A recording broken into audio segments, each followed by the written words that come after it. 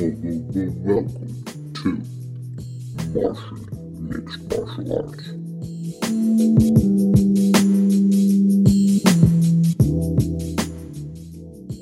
Wow. Wouldn't it be crazy if the aliens manufactured you to be a mixed martial arts fighter? They're like, let's see if we could just turn this I'm dude sure into a bad I'm sure motherfucker." if it would have happened, I would have been much better than this. Much better than this. You're the fucking champion. What are you talking Yeah, about? but if I would be alien manufacturer, I would be Superman.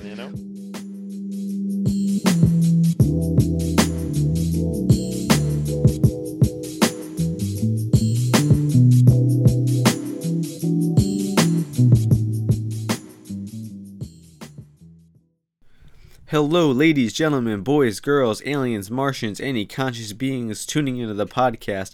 I welcome you to episode 45 of Martian Mixed Martial Arts. This week we will be previewing the UFC 232 pay-per-view going down in Los Angeles, California this Saturday night, December 29th, 2018. At the end of the podcast, we will also quickly recap the UFC on Fox Lee versus Iaquinta card that went down 2 weekends ago on December 15th. I'm switching up the usual method of the podcast. I figured that more people would be wanting to tune in about the current event instead of sitting through a recap of the previous event. So I think from now on I'm going to do the recaps of the previous events at the end of the show and start things off with just getting right into the fights for the UFC that weekend. So that's going to take effect this episode. So we're going to get right into UFC 232. But before we talk about the first fight, we have to talk about the elephant in the room, the fact that this fight is no longer taking place in Las Vegas, Nevada, and has been transferred, I guess you could call it, to Los Angeles, California on 6 days' notice, a totally unheard of thing in modern mixed martial arts. I believe this happened in maybe the early or mid 90s with the UFC when states didn't really have athletic commissions sanctioning MMA,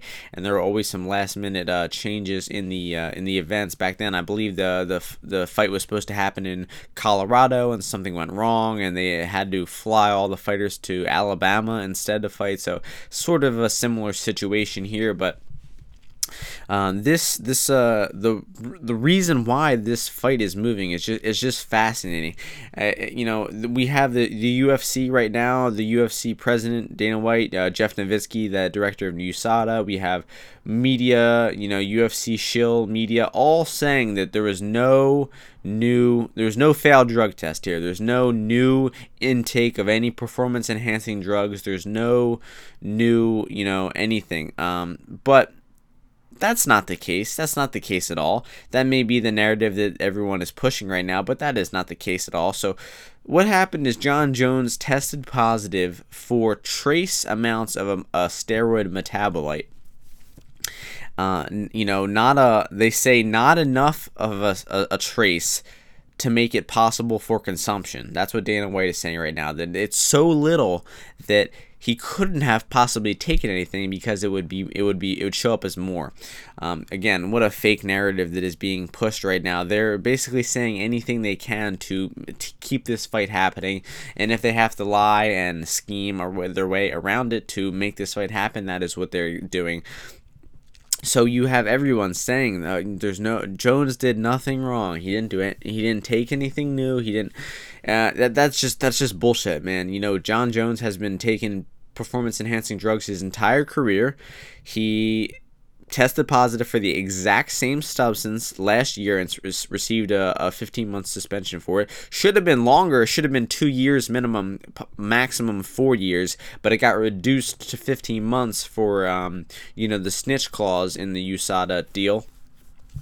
Not speculating either. He 100%. The reason why his suspension got reduced was because he provided information on other athletes in order to reduce his suspension. That is not. It's not a rumor. It's not a speculation. It's not talking shit. That is what happened with Jon Jones. Now, a year and a half later, fast forward, he's getting his fight is back on and everything like that. He's got his license renewed, and bam, he pops again, and for the same exact substance he did last time. The narrative that is being pushed by USADA right now by Jeff Novitzky is saying that the same drug that he took last July has stayed in his system for the past 17 months and has just resurfaced in trace amounts on his last test, even though he has taken tests before and after that have had no trace amounts. So I think it was December 9th is the test that popped. Maybe December 8th or whatever, that test was clean. The December 10th test was clean. The December 9th test was dirty, and they said it's just it just washed back ashore. The steroids that were in his system just resurfaced somehow. Even though Jeff Novitzky, the director of USADA, has clearly stated on Joe Rogan's podcast that Turinabol cannot stay in your system for more than a few months, usually weeks, months at the latest.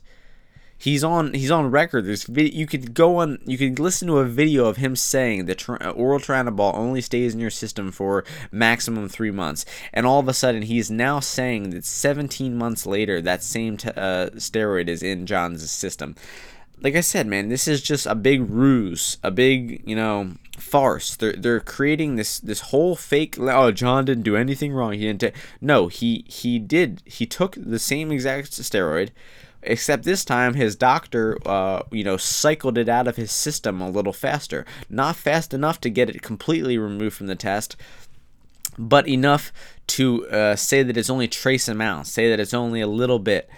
The little bit that they're going to the longest extent they can to say that Jon Jones hasn't done anything wrong. This analogy that if they took a grain of salt on a table and crushed it into 50 million pieces, one of those little pieces would be the amount that Jones had in his system, or a grain of sand in an Olympic-sized swimming pool. They keep using all these analogies to say that John didn't do anything wrong. It was just a tiny let me give an example about how tiny it is. It doesn't matter. It doesn't matter how tiny it is.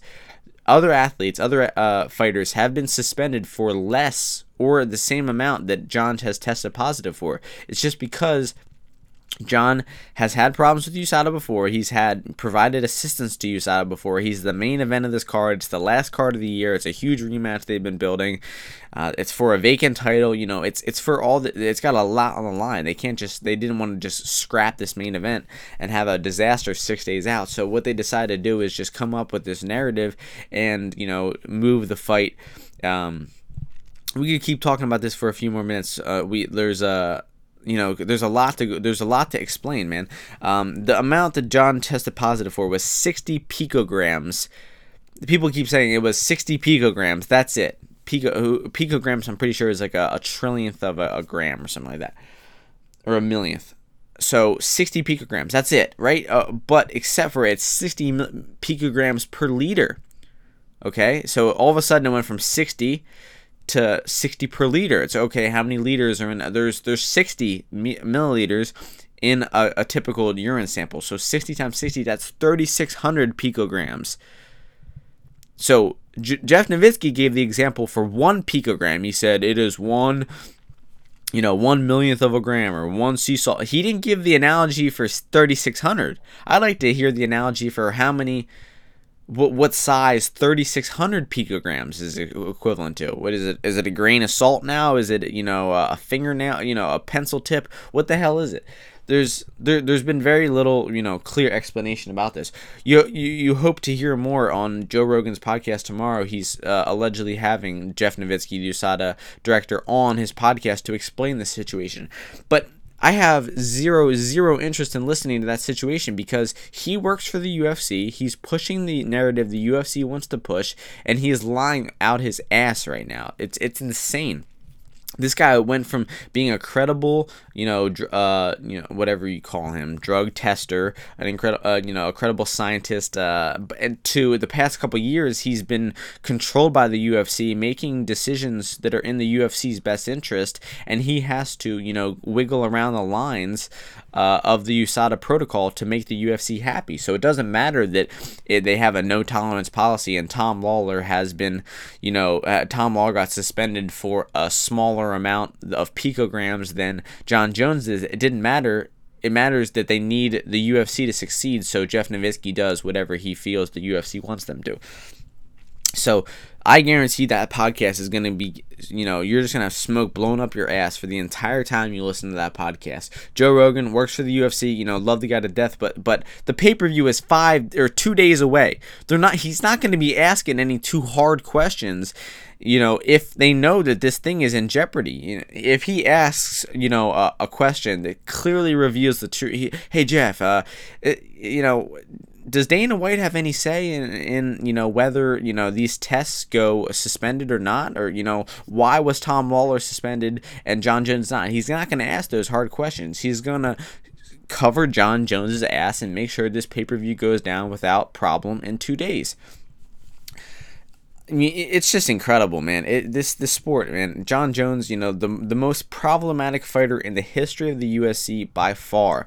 Beats out Conor McGregor by far. Beats out Brock Lesnar by far. Any other guy who's tested positive. Matt Riddle, Nick Diaz, all of them. Not even close to Jon Jones, man. He's failed, three drug tests before for cocaine, for steroid. No, this is his fourth. Well, they're not ruling it a fail, but this is his fourth drug test with the complication. The cocaine test, the steroid test that pulled him off of 200, the steroid test after 214, and now this test before 232. So, man, not to mention his multiple hit and runs and his arrests and everything like that. He's the most problematic fighter in the history of the sport, and I don't think anybody else. Maybe Conor, if he keeps up the same rate that he's going right now, he'll catch up soon. But man, Jon Jones has the number on Conor right now. So the logistics behind this change of event are insane. I can't imagine on 6 days' notice having to change 26 fighters, hotels, their corners hotels, not to mention the fans in Vegas who, planned vacations around this, got tickets, got hotels, got flights, everything like that. Probably had their Christmases ruined. It's a really shitty situation, man. But honestly, I'm still grateful the fight is happening. I'm not mad at Jon Jones. I'm not, this steroid cheat. Fuck it, man. He's the greatest fighter who's ever walked the face of the earth. Who cares if he has 3,600 picograms of, steroids in his system? I really don't. It's just the fact that this USADA program is a joke, and they continue to make a joke out of it. They continue to abuse it, and give stars leverage, give people who draw leverage, and it doesn't make any sense. There's 500 guys on the roster who are getting their dicks or their vaginas stared at by scientists, watching them pee in the cups, getting their blood drawn, knocking on their door at 6 a.m., having to do all this shit, thinking that this sport is going to be cleaned up. But that's just a lie, man. It's all none of that is happening. And they're doing all of this unnecessarily. They're watching people piss, and they're taking their blood, and they're showing up to their house and their gym and their job at various times of the day for no fucking reason. Because if a person fails one of those tests, there's leverage to get out of it. If you're a star, though. If you're not, Tom Lawler, sorry, man, you don't draw numbers. You pop for 16 picograms, bam, suspended. It's just a terrible, terrible program. I've ranted about USADA on this podcast, for probably hours before. It's one of the worst things in the UFC right now. Reebok, USADA, and those are the two and weight cutting, I guess, are the biggest problems in the UFC. But we'll talk a little bit more about the fight, the main event, Jon Jones fight, at the end of the program. But we're going to start things off at the bottom of this card. We have a 13-fight card going down. We got, let's see, how many fights on, we have a 5-fight main card, and that means we have 3 fights on the prelims, I believe, maybe 4. So we'll start things off on the Fight Pass prelims. We have Brian Kelleher, who is 19-9, taking on Montel Jackson, who is 6-1. This fight has been scheduled before, and it was canceled. The first time this fight was scheduled to take place, Brian Kelleher opened up as a -185 favorite to Jackson at +145. But the second time this line was opened up, Kelleher opened as the underdog at +125. Montel Jackson at -145. So that's a very interesting switch. And now the line currently sits at Kelleher +145, Montel Jackson +165. So, despite them never fighting, the betting line has flipped in this one. You know, the odds makers obviously saw the action coming in on Jackson, Action Jackson, coming in last fight and decided to open the line differently this time. But very interesting, man. This should be a good fight at bantamweight. Both of these guys are really good fighters at bantamweight. Montel Jackson hasn't really shown it in the UFC so far. He's only had one fight, and that fight was a loss. He looked pretty underwhelming in that fight. You know, he came in against Ricky Simone, a terrific wrestler, and was just, taken down repetitively in that fight and, dominated off his back. He, is claimed to be a great striker. He does have good striking, huge hands, and he's a real long guy for bantamweight. And, that's where he's going to be trying to keep this fight at range and using his jab and, working behind power punches, keeping it at distance. Kelleher is going to be trying to close that distance, throwing hooks, throwing bombs. This guy throws heavy, man. He is a great pressure fighter. He eats shots. He's got a great chin. He's coming off a loss as well against John Lineker, but man, what an incredible war that fight was. He dished out some good shots to Lineker. He ate some, and eventually he went down in the third round via knockout. But man, he has some very impressive wins in the UFC. He's finished Damian Stasiak and Yuri Alcantara. He's also got wins over Julio Arce in the regionals back in Ring of Combat, and he's got a win over former champ Renan Barão. So Brian Kelleher has the much more accomplished resume. I just named five legit wins on his resume, 5 legit UFC caliber wins. While Montel Jackson has wins, his competition has actually been pretty good for the regional scene. But man, 3-1, 4-0, 9-1, those are good records for regional fighters, but they're just not UFC level. They don't match up with Kelleher's resume at all. So, resumes aside, I think that Kelleher is going to have success closing the distance in this one. I think he's going to make Montel Jackson uncomfortable, and I don't think that unless Montel Jackson really shows up, looking much improved from his last fight, then I don't think that Montel Jackson is going to have enough to keep this fight at distance and outstrike Brian Kelleher. So the pick is going to be Kelleher to get the win, and at plus 145, honestly, I really like a play at Brian Kelleher. Moving along to the welterweight division, we have Curtis Millender, who is 16-3, taking on CR Badarazara, who is 24-6-1. The betting line for this one opened up Millender minus 200, favorite to Badarazara at plus 170, and line margins are tightening up a bit. Badarazara is now plus 130 with Millender at minus 150. Another incredible fight on this card to kick things off. Curtis Millender is I believe he's a very well accomplished kickboxer. He's got to be with his impressive striking skills. I remember studying him a lot around his UFC debut before he fought Thiago Alves, and watched a good bit of tape on him. So I don't remember if he's kickboxer or not, but I would not be surprised at all with his style. He likes to keep it standing. He's got great kicks, head kicks especially, man. He's great knees. He's a real long, lengthy fighter. He beat Max Griffin in his last fight, and in a very impressive fight. He was taken down in the first round against Griffin. Kind of looked like a bit of a fish out of water on the ground. Didn't look too good off his back, but his cardio was on point, his IQ was on point, and he knew that he couldn't make any more mistakes. He couldn't get taken down anymore, and he would have to win the latter 2 rounds, outstriking Max Griffin, and that's exactly what he did, picking up the decision victory in that one. So I was riding high on Millender a little bit for the first 2 fights. I picked him in both of those fights, but I think I'm gonna go with Badarazara in this one, man. Badarazara is just the much more well-rounded fighter. He's good. Millender is gonna be the better striker in there, no doubt. But don't forget about Badarazara, man. He's got great striking. He's got good kicks. He's got power punches. He's got power all over. He's also a great grappler, man. He's got some good submissions on his resume, and he's also a great wrestler too. So Badarazar is the much more well-rounded opponent. I think that he's going to see he fights smart too. He's fought some high-level guys before, and he's come in with a good game plan and he's beaten them. So I think he's going to see that Melender's weakness is on the ground, and I think that he's going to try to exploit that. Going for the sub. So I think that Badarazar is going to be trying to close the distance, shooting for a takedown and getting the submission, while Melender is going to be trying to keep this fight at range, landing head kicks and knees. And I very well could see Melender keeping this fight at striking range and avoiding the takedown, avoiding being on his back.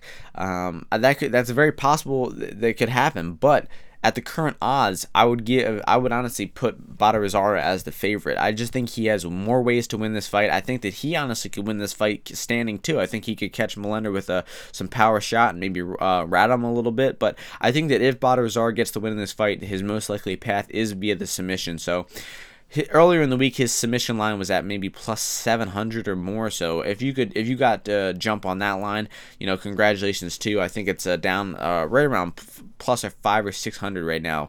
Even at that, it still has great value. So the pick is going to be the Afghani CR Badarazar to get the win in this one. Moving on to the next fight, which takes place in the middleweight division, we have Uriah Hall, who is 13-9, taking on Bevon Lewis, who is 6-0. The betting line for this one opened up Uriah Hall as the underdog at plus 105. I don't know if it's Bevion or Bevon Lewis at minus 125. Since then, people have been, money's been coming in on this line all week, flipping each fighter from a favorite to a dog. Right now, we stand at even money at minus 110, minus 110. This is a pretty even fight. Bevon Lewis is, he's a good striker. He's got some power on the feet. He's coming off of a nice win on Dana White's Tuesday Night Contender Series, a nice knockout knee win over Alton Cunningham. Has also beat some good competition in his regional debut, in his regional fights, and he's taken on a seasoned veteran in Uriah Hall. Uriah Hall, showed some real tenacity in his last fight. He went out on a shield, getting knocked out by Paulo Costa, but was looking pretty good.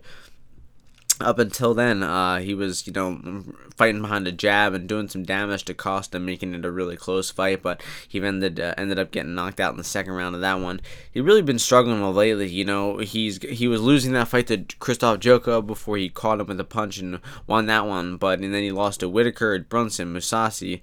So he's 1-4 in his last 5. He's really struggling. That's why we see, Bevon Lewis, a new UFC newcomer coming in here, getting that minus 120, minus 110 price on Lewis against Hall, because he's so worn lately. So I think this is going to be a very close fight. It's going to be a striking battle. I think that Uriah Hall will probably be the more technical striker, but Lewis will be throwing more power. So I really can't trust Uriah Hall to at even money to fight to a decision, fight safe, and not get caught at this point in his career.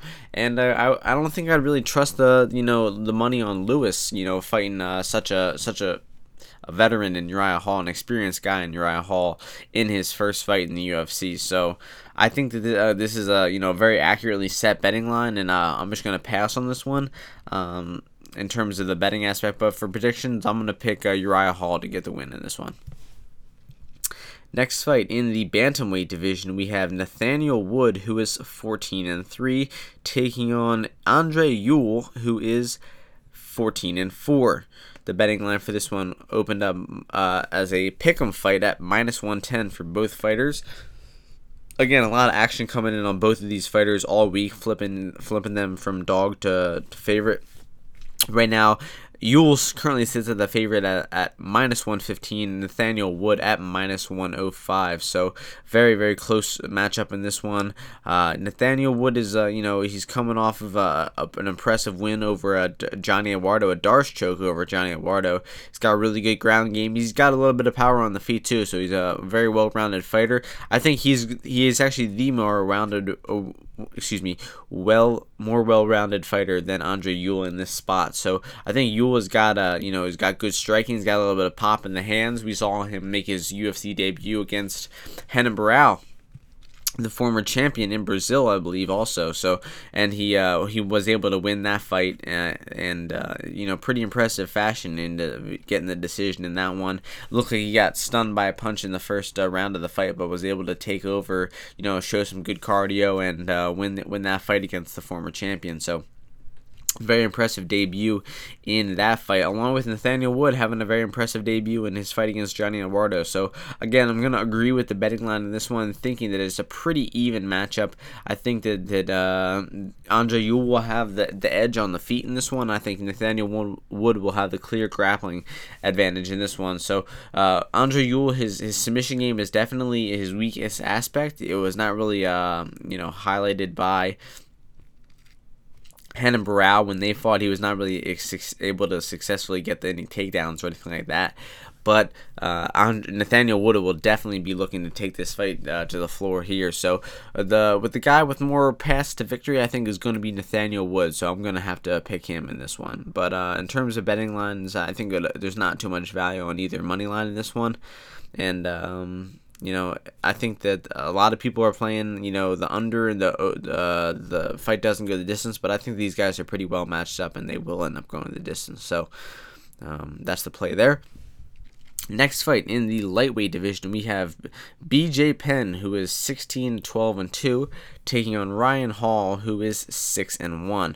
Ryan Hall opened up as the -190 favorite. BJ Penn at +165.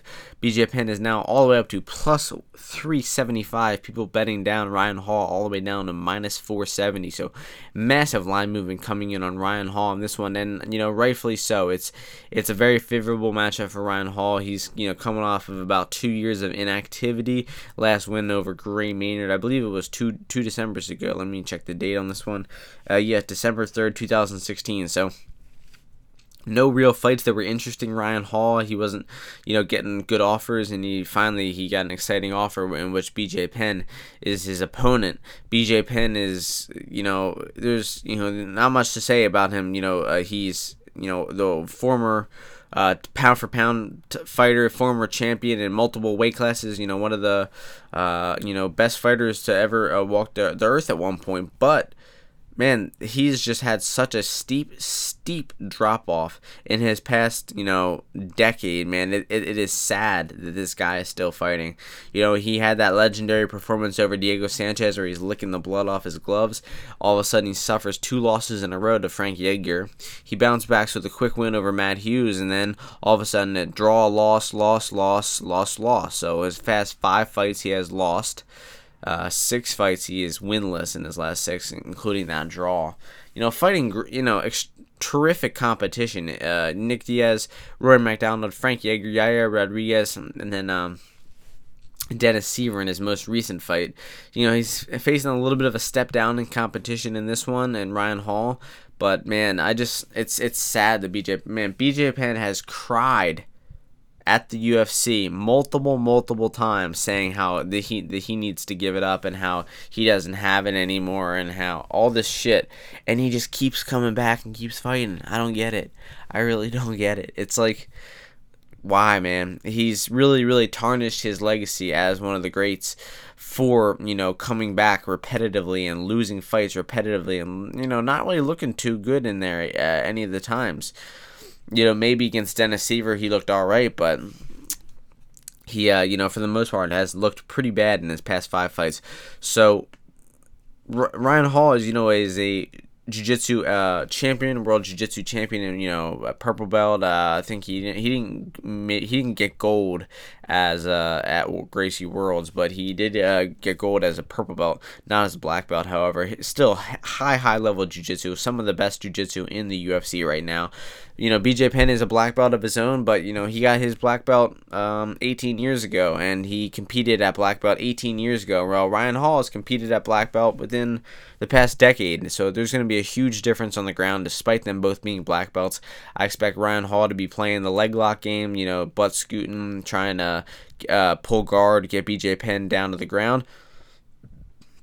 BJ Penn's going to want to try to avoid that and try to keep the fight standing. So it has the massive potential to be, a boring fight, a Ryan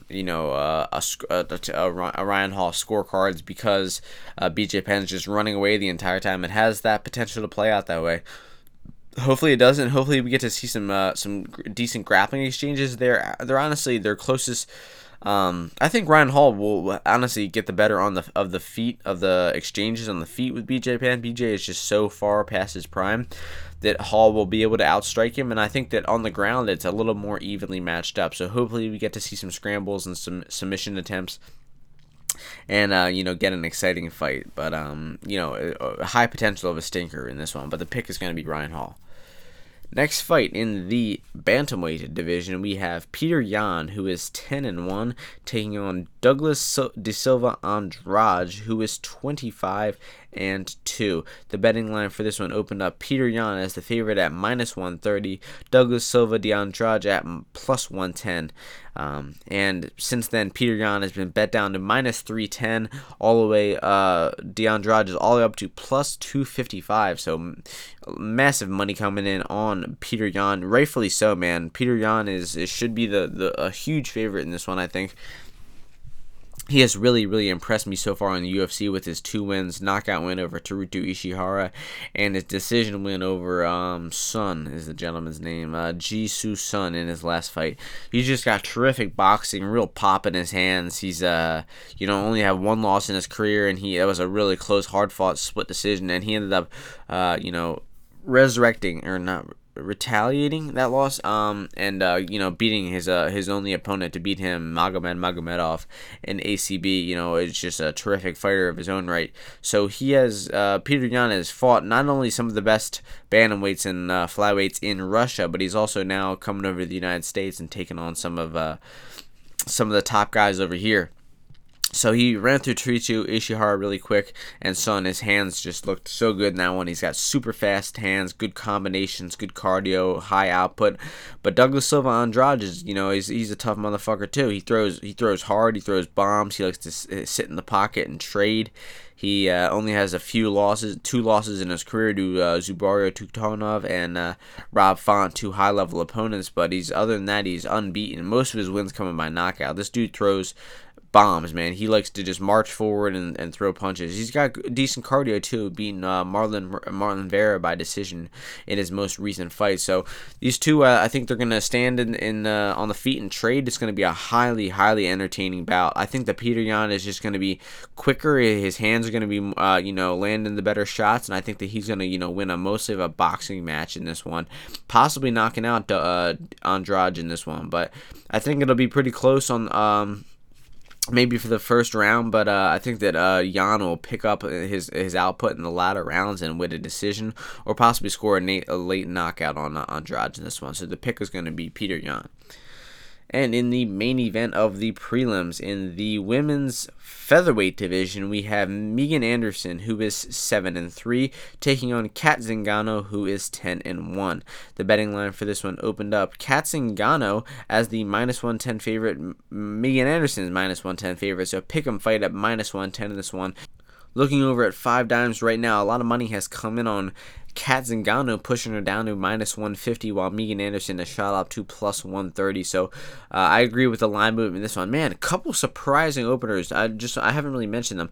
If I saw openers on Zingano at -110, that's you hit that. Peter Yan at -130, hit that.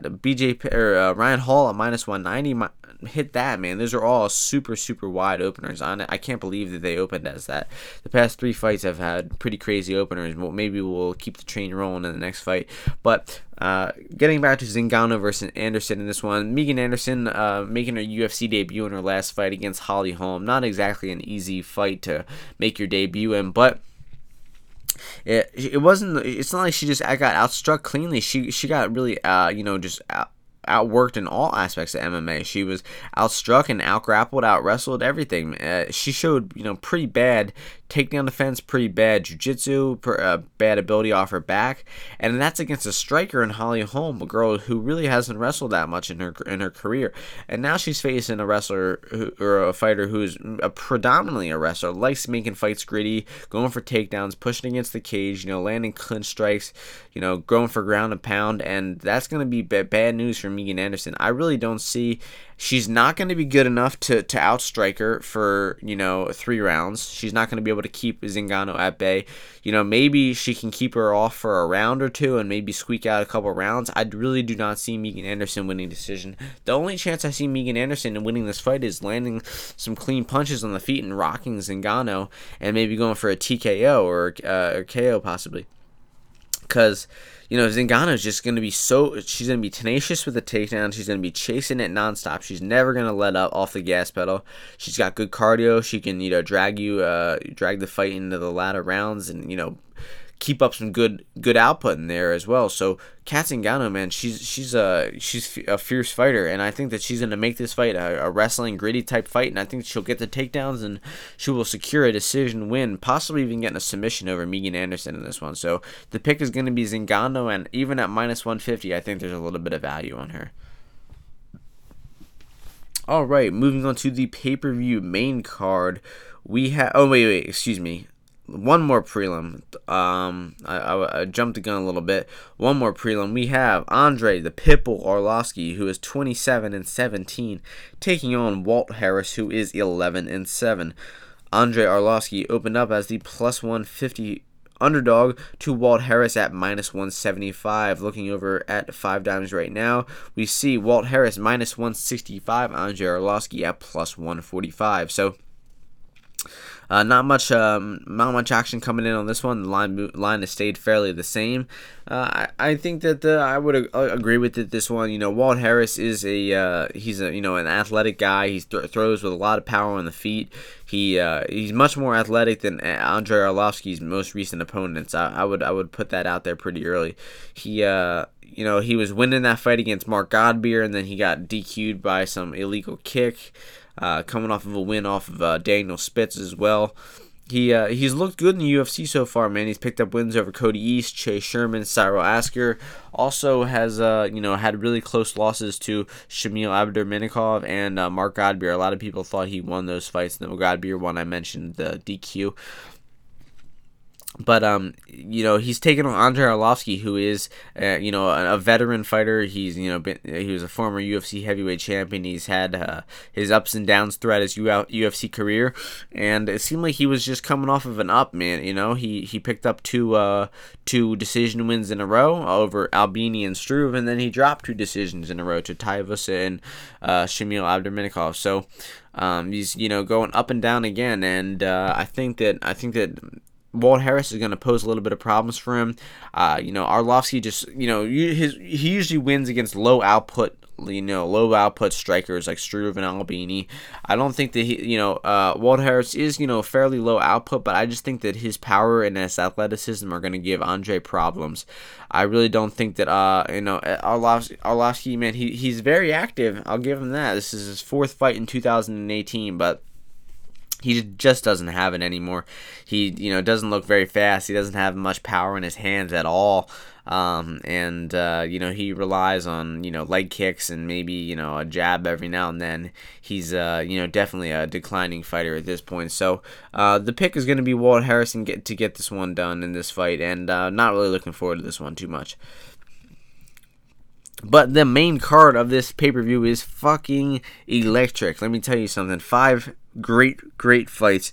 I think 3 of them are absolutely tremendous, and we have 2 other very good fights as well. So starting things off with one of the tremendous ones, I would say Chad Mendes in this fight This fight is taking place in the featherweight division. Chad Mendes, who is 18-4, taking on Alexander Volkanovski, who is 18-1. The betting line for this one opened up Chad Mendes as the -175 favorite, Alexander Volkanovski as the +150 underdog. Volkanovski is currently at +140, Chad Mendes at -160. So a lot of movement coming in on this one. It's been bouncing up and down all week. Both of these guys are very good wrestlers. There's a huge difference though. One is a good Australian wrestler, and one is a good American wrestler. The American wrestler has wrestled in high school and college and has really good D1 experience. While Volkanovski has showed great wrestling in the UFC, but in terms of his his raw wrestling ability, I think that Chad Mendes is much better in that department. But this fight is just very interesting. It's Volkanovski's first really elite level opponent, I believe, and there's still a lot of unknown about Chad Mendes coming off of his long layoff. He did have a 2-year layoff, and he came back from it in his last fight against Miles Jury and knocked him out in the first round. But he didn't really get to show too much in that. He didn't really show too much wrestling. He obviously showed that his striking and his power is still there, but he didn't get to show his, the diversity of his game, his cardio, his wrestling, everything that we wanted to see. While Alexander Volkanovski in his last fight did show a little bit of everything, and he showed good wrestling, good ground and pound, good control, good striking on the feet as well. So I think that Volkanovski is, I just lean his way a little bit for some reason. I think that he's been more active. He's shown the ability to have high output through 15 minutes. He showed power on the feet. He showed good wrestling. Mendes hasn't shown off his wrestling, his top control in a while. I think that Volkanovski is gonna try to make. There's gonna be a lot of scrambles in this fight, and I think that Volkanovski actually has a good chance of coming out on top of these wrestling scrambles where they're going for takedowns, defending takedowns, threatening with submissions, and mixing in some striking as well. So I think this is gonna be a really high action, exciting fight. Really hoping for a good competitive one. And the pick is going to be Alexander Volkanovski to pull off the underdog impressive win against Chad Mendes in this one.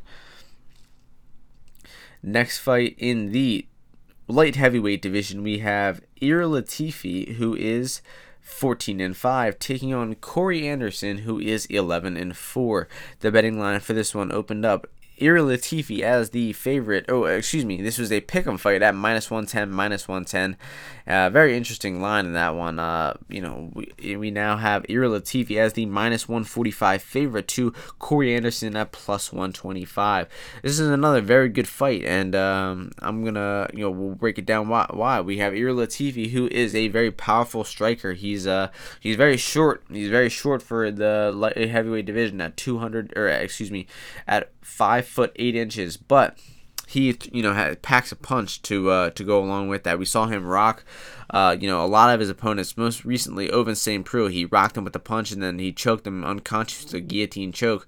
So he's got good submissions, as well as really good striking and power. So I think that this one he's got good wrestling and takedowns as well. So I think that Corey Anderson is going to want to keep this fight standing. Fight behind the jab. He's looked really good on the feet lately. He's looked good cardio wise, picking up a couple of nice decision wins over Glover Teixeira and Patrick Cummins.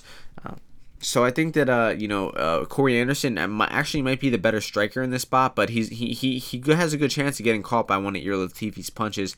He's not really had the best chin at times. He's gotten knocked out a few times in his UFC career. So he's definitely a fighter that is there to be hit, and he's got a little bit of a chin issue. So I think that Ilir Latifi has a good chance of catching Corey Anderson with a bomb, and he's got a good chance of mixing up levels on the with the takedown. So I think that Ilir Latifi has more pass to win this fight, although I think Corey Anderson will make it very competitive. He'll show some good takedown defense, and if his takedown defense is there, then I could see him taking over the later rounds, and outscoring Ilir Latifi towards a decision. So I expect a really close, even fight in this one, and the pick is going to be Ilir Latifi to get the win. Next fight in the welterweight division, we have Carlos Condit, who is 30-12, taking on Mike Chiesa, who is 13-4. The betting line for this one opened up Carlos Condit as the plus 105 underdog, Mike Chiesa at minus 125. People are betting down Chiesa all the way to minus 170. Carlos Condit up to plus 150. A lot of action coming in on both sides of this fight. Carlos Condit actually went up to, I think, almost to 2-1 at one point. So he's a little bit of money coming in on him since then. And this is a very interesting fight. Michael Chiesa is making the changing weight classes, going up to 170 pounds in this one. Has had struggle with the weight cut and had a couple tough losses at 55, so he decided to take his talents to 70.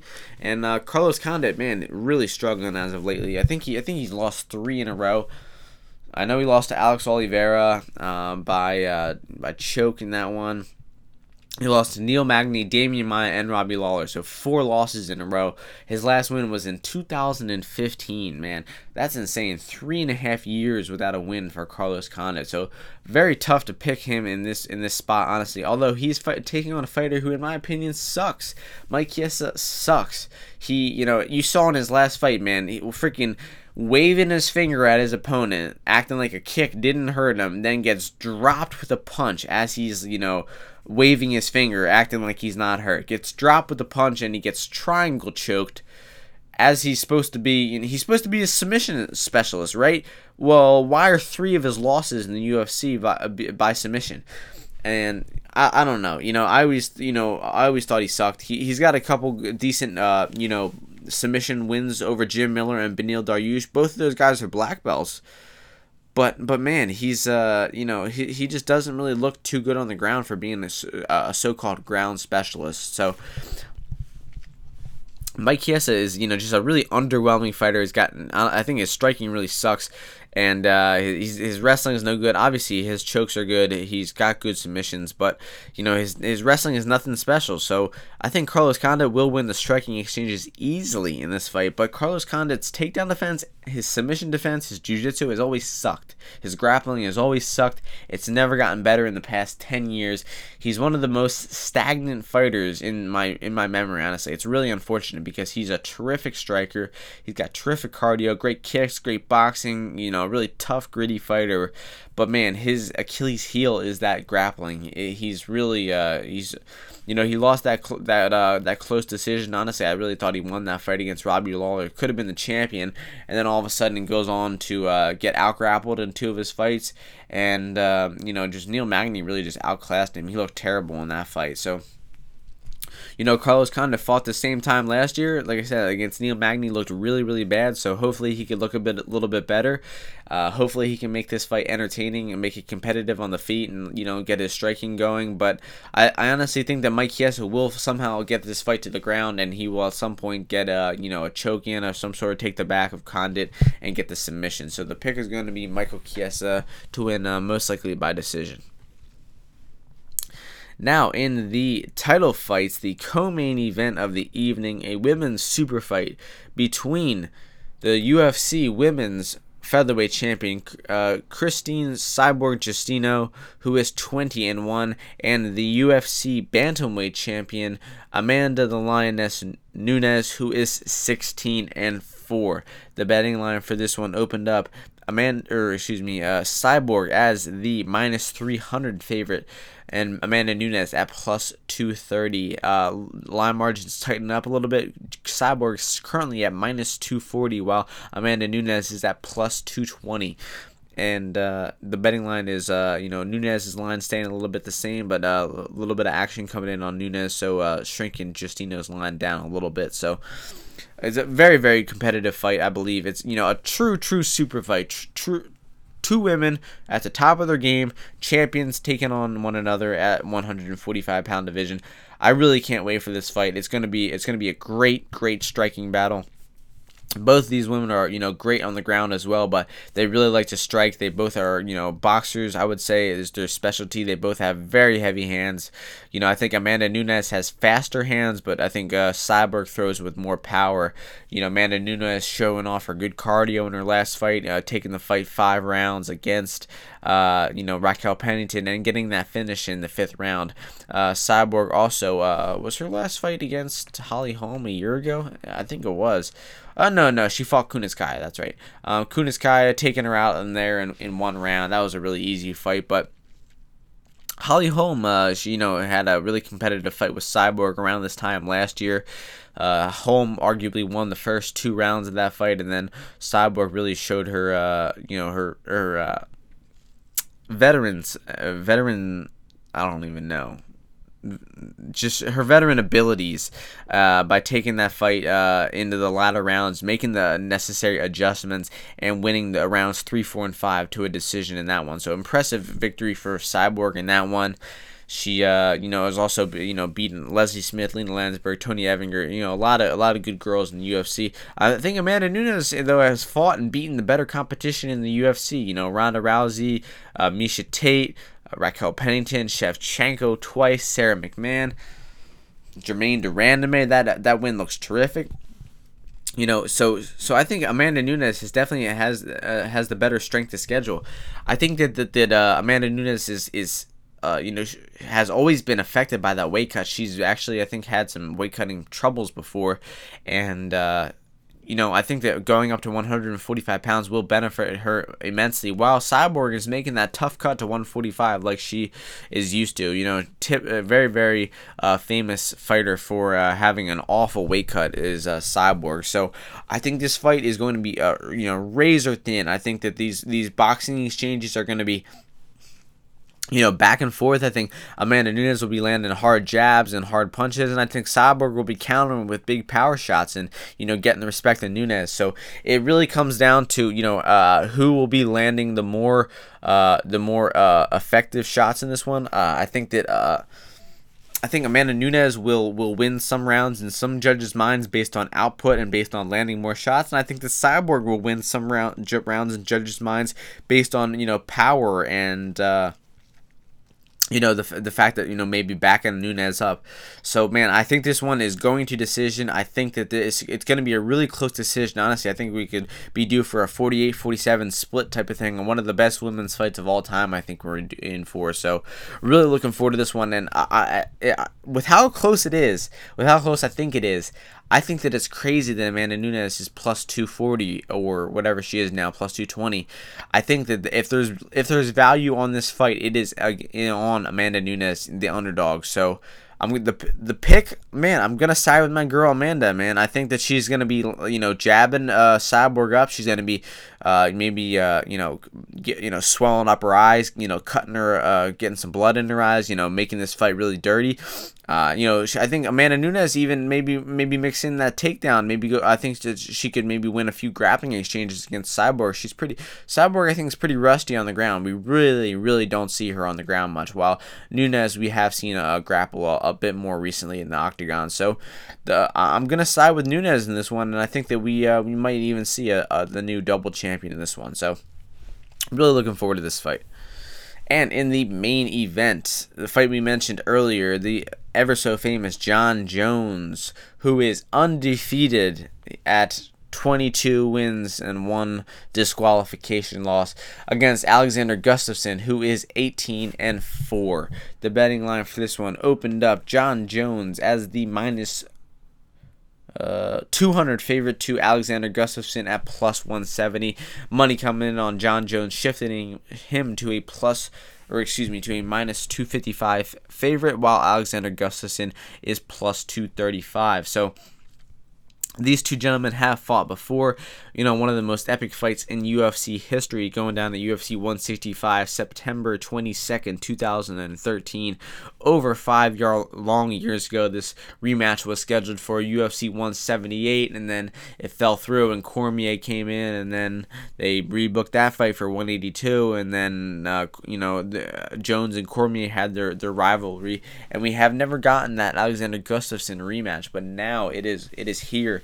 the rematch between Gustafsson and Jon Jones. So Jon Jones, undefeated, never lost in the UFC, never lost in the octagon, has beaten every man he's ever fought. And what can you say? What more can you say about him? He's the greatest fighter of all time. He's got great kicks, great fight IQ, great submissions, good wrestling. Power in his hands. He's got everything. He's truly one of a kind. One of the best fighter who has ever walked this earth. Alexander Gustafsson is a very legit opponent, though. He's their fight before was really close. It was I think Jon Jones' closest fight of his career. And Gustafsson has looked great since then. He's beaten Jan Blachowicz by decision. That win looks really good considering how good Blachowicz has looked lately. And he also has a knockout win over Glover Teixeira. He's been a little bit inactive, though. Hasn't really fought in close to 18 months. Even more inactive than Jon Jones, considering Jon Jones is coming off of a 15-month suspension, too. So Gustafsson's been facing a little bit of injuries and hasn't really been as active as he wanted to. But regardless, he is a great boxer. He's got good hands, fast hands, power in the hands. He's got the ability to throw some knees and some clinching in there as well. He's even taken Jon Jones down before too, so he could even wrestle or grapple with him. But I just think his defense is a little flawed. Alexander Gustafsson likes running around the cage a little bit. He likes, he likes just bad defense is what I would say Gustafsson's biggest problem is. And that's just not going to fly against Jon Jones, man. He will catch you. He will throw a head kick up there. He will time you. He will, set things up beautifully. He's just got incredible fight IQ, incredible instincts, incredible setups. Everything about Jon Jones is just, great. So I think that, throughout, I don't think it'll be finished. I don't think that there'll be a finish in this fight. I think it's, they went the 5 hard rounds before. I think they're going to be familiar with one another. I think their ring rust is going to play a factor. Neither of them have fought in close to 18 months, so I think there's going to be a feeling out process. The first couple rounds will be a little bit slow. There's a chance there's maybe they're setting something up in the first couple rounds and then they land that power shot in the third, fourth, or fifth, causing the knockout. But I really don't think that's going to happen. I think this fight will go to the decision. I do really see Jon Jones ultimately winning 4 rounds. Maybe it'll be close and be like the first fight, maybe be 3-2 or something like that. But I think that Jon Jones will win this one. With all the news of the steroid test, the trace amounts, I fully believe that Jon Jones is on steroids for this fight. So I think that we will see, a charged up, juiced up Jon Jones in there. He will be stronger, faster than ever. He will be, looking to make a statement coming back from his long layoff, trying to silence all the haters and the doubters, and put himself in position to fight Daniel Cormier for that heavyweight belt at some point in 2019. That is definitely the fight, the money fight, the trilogy fight at heavyweight, which is what everyone would love to see. The 205 champ versus 265 champ. So that'll be a great one. So in terms of this main event, I don't think Gustafsson is going to have the ability to beat Jon in this one. I don't think he has shown enough adjustments, enough improvements, enough activity to think that he will beat Jon Jones in this rematch if he did not beat him in their first fight.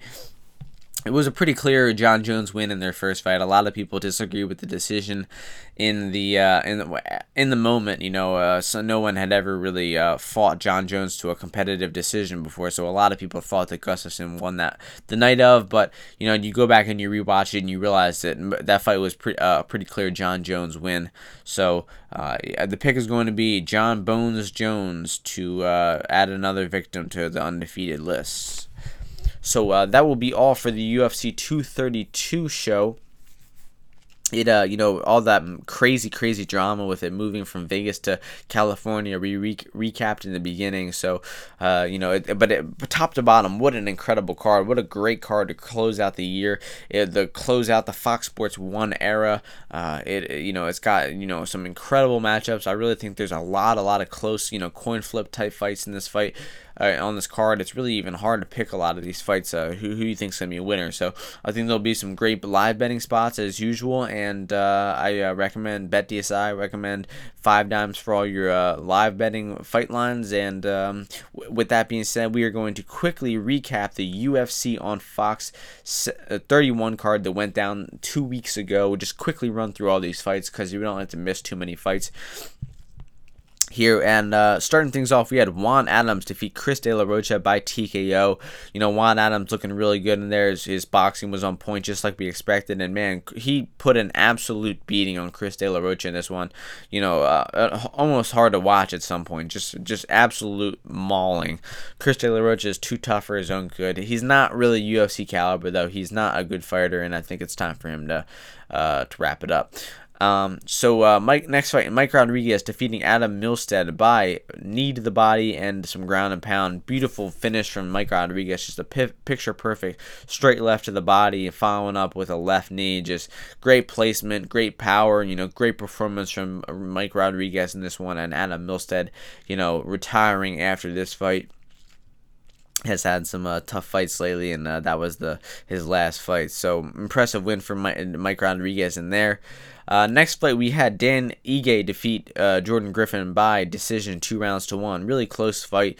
Dan Ige winning the first round, Griffin winning the second round, and Ige coming out to win the third. Really, you couldn't possibly argue Jordan Griffin 10-8 did that second round. I don't really know. I think that Jordan Griffin could have snuck out the decision, although I was on Jordan Griffin, his decision line though, so I'm obviously biased. But very close fight from these both gentlemen. Dan Ige, that was really underwhelming so far, has not impressed me at all, and despite the loss, I think Jordan Griffin looks pretty good.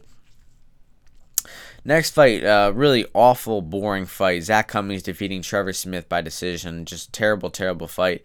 Honestly, I think Trevor Smith did more in this fight to win. Maybe I thought he deserved a decision. So, but that's enough said about that one. Jack Hermansson just running through Gerald Meerschaert, man, just dominating the top position. Filthy ground and pound, and then submitting Gerald Meerschaert, the submission artist himself. Just an incredible performance from Jack Hermansson, and he really shows a versatile game. Next fight, the fight of the night. Joaquim Silva defeated Jared Gordon by knockout in the third round. An incredible fight, back and forth. Jared Gordon was, winning the first round, rocked Silva at the end of the first round, won the first. The second was going back and forth, and then in the third round, these guys were just throwing down, and eventually Jared Gordon was caught with a few clean punches and knocked out. More of a TKO, honestly, I think. But, incredible performance from both of them. Joaquim Silva dug real deep, showed some good cardio like has been his problem before, and just great fight of the night from these two gentlemen.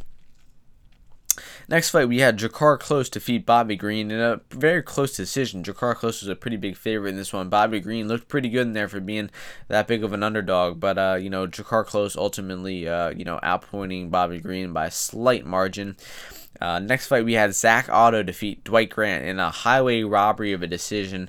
Very low output fight, but it was a clear Dwight Grant decision. I would, not use robbery very, very lightly in some circumstances, but this one was a robbery. It was no way Zach Otto won that fight. It's absolutely criminal to give that fight to that guy. It makes no sense at all, but regardless. Moving on to the main card, we had Charles Oliveira run through Jim Miller, taking him down and choking him out in 75 seconds via rear naked choke. Very impressive performance from Oliveira. Rob Font defeats Sergio Pettis by a dominant decision. Rob Font's jab was on point in this fight. It was lighting Sergio up on the feet for the entire 15 minutes, and a great performance from Rob Font. Another back and forth crazy fight, Edson Barbosa versus Dan Hooker. Crazy amount of kicks going back and forth in this fight, and eventually Edson Barbosa accumulating a massive amount of damage, resulting in the finish via knockout of Dan Hooker in the third round. Just an incredible fight from Edson Barbosa. Both gentlemen, Dan Hooker is tough as nails, and Barbosa just looks terrific in there, bouncing back off his 2 really bad losses. So good to see him back. And in the main event, Raging Al Iaquinta pulls off the huge upset over Kevin Lee, beating him by decision 2 rounds to 3, or 3 rounds to 2 cards, and 4 rounds to 1-on-1. just a really impressive performance from Ali Quinta. His boxing was on point. His sub defense was on point. His takedown defense was great. He he got his back taken a couple times, but he defended both of those times. Was able to avoid the very dangerous chokes of Kevin Lee, and he was able to really dominate the striking exchanges for the majority of the fight in this one. Ali Quinta just looked great. His boxing was on point. His cardio was great. He was landing hard shots in the latter round. Almost looked like he was going for a finish in the last 30 seconds. Could have possibly finished that fight if it went one more round, but he really dug deep after getting his back taken and whatnot, and really securing those rounds necessary. And despite being a big 2.5 underdog or plus 250 underdog, Ali Quinta pulled out the impressive victory in that one. So great performance from Ali Quinta in that fight. Alright, so we just recapped the UFC on Fox 31, the last Fox card. The end of an era. It's a great era, but like I said in the previous episodes, the ratings had just been steadily declining for a long time, and it was time for the program to go. We're looking forward to the new future of the ESPN era, UFC on ESPN. It'll be a pretty surreal sight to see the UFC on ESPN. So with that being said, we recapped that event and we broke down the entire UFC 232 controversy and card in its entirety. So hope you all enjoyed the episode. Hope you all have a great new year, great holiday season. And in the 2018, it's been a pleasure. All 40 episodes, 42 episodes I've done this year. It's been great, and I'm looking forward towards the next year. So ladies, gentlemen, boys, girls, aliens, Martians, any conscious beings tuning into the podcast, I thank you for tuning in to episode 45 of Martian Mixed Martial Arts, and I will catch you all in 2019. Peace.